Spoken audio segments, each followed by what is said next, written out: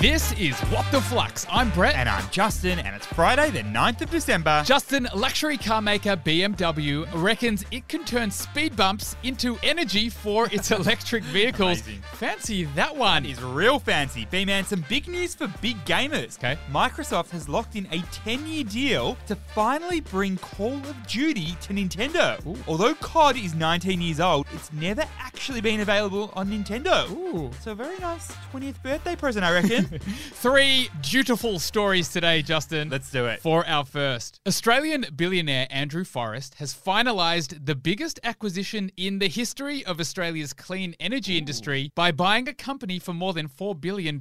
As you do, Brett. So what is happening here? So Andrew Forrest is the founder and former CEO of Aussie mining behemoth Fortescue Metals. Now, over the last couple of years, he's been on a decarbonisation spree. It's all with the aim of helping Australia transition to clean energy. And when a company called CWP, which is a major renewable energy platform, was up for sale, Andrew Forrest and his crew set themselves in motion. Supposedly, Forrest and his energy company, Squadron Energy, weren't even considered to be competitive in this sale process against Origin Energy, AGL, and others. But now, Squadron has just pulled off a major coup by buying CWP for $4 billion. And Brett, CWP owns wind farms across Victoria and New South Wales, and this acquisition makes Squadron Energy the largest clean energy owner in Australia. Although Forrest is happy to invest in the renewable energy space, his real goal is to get other long-term investors like super funds to invest alongside him. So what is the key learning here? Invest with those who have the same investment horizons as you do. You see, Brett, super funds have long-term investment horizons, and therefore they're well placed to invest in long-term projects that will benefit Australia. How will it work between energy companies like Squadron and super funds? Well, Squadron's already working on ways that will let super funds take equity stakes in renewable projects. And this will work for the super funds because currently there is quite an imbalance. The imbalance between a huge amount of long-term capital looking to invest in renewables and a lack of big projects to actually invest in. For our second story, China is scrapping some significant COVID restrictions as the economic impact of its lockdowns start to really hurt the economy. The old self-inflicted economic pain, Juzzy boy. Tell me more. Okay, there's no doubt about it, Brett. China is kind of an economic engine room for the rest of the world. But over the last few months, China's strict COVID rules have meant bad news for the Chinese economy. For example, Chinese exports have dropped almost 9% compared to the same time last year. And as for imports, well, they fell over 10%. That's the biggest drop in nearly 3 years. And Brett, this unwelcome news appears to have hit the government where it hoits.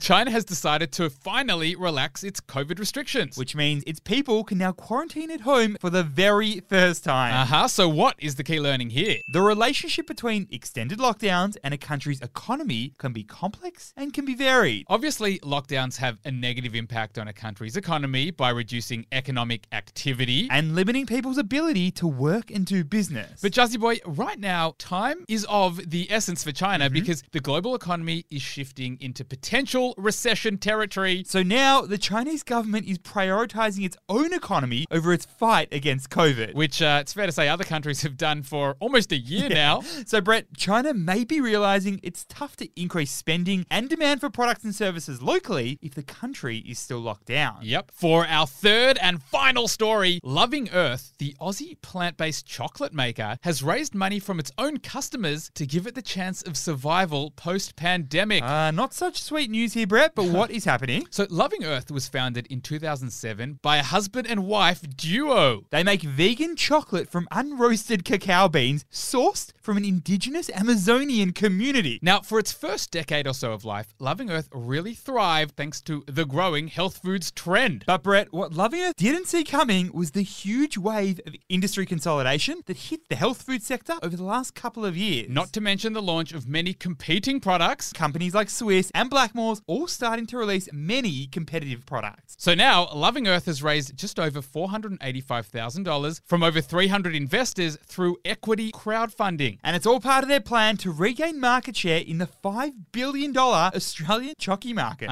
So what's the key learning here? While industry consolidation is a natural part of an industry's life cycle, it often has the potential to squeeze little players out. Now, of course, industry consolidation is when companies acquire or merge merge with another company in the same industry to make themselves even bigger and even better. But Brett, this can make it more difficult for small businesses to compete with the larger, more established companies. Think about it, Juzzy Boy. These consolidated businesses, they have more resources, wider distribution networks, and even better access to capital. We've seen global giants like Mondelez, Nestle, and Mars Wrigley enter with their own healthy food alternatives. Which has squeezed smaller players like Loving Earth into a corner. Well, it's a happy Friday, Flux fam. Friday means one thing and one thing only, our weekly quiz quick sticks. Here's how it works. If you've got the Flux app, at a random time today, you'll receive a notification to your phone. Now, the first Flux fam member to open that notification and answer the money-related question wins $50. So be on the lookout for the notification today, Flux fam. Thanks for listening, and we'll see you on Monday.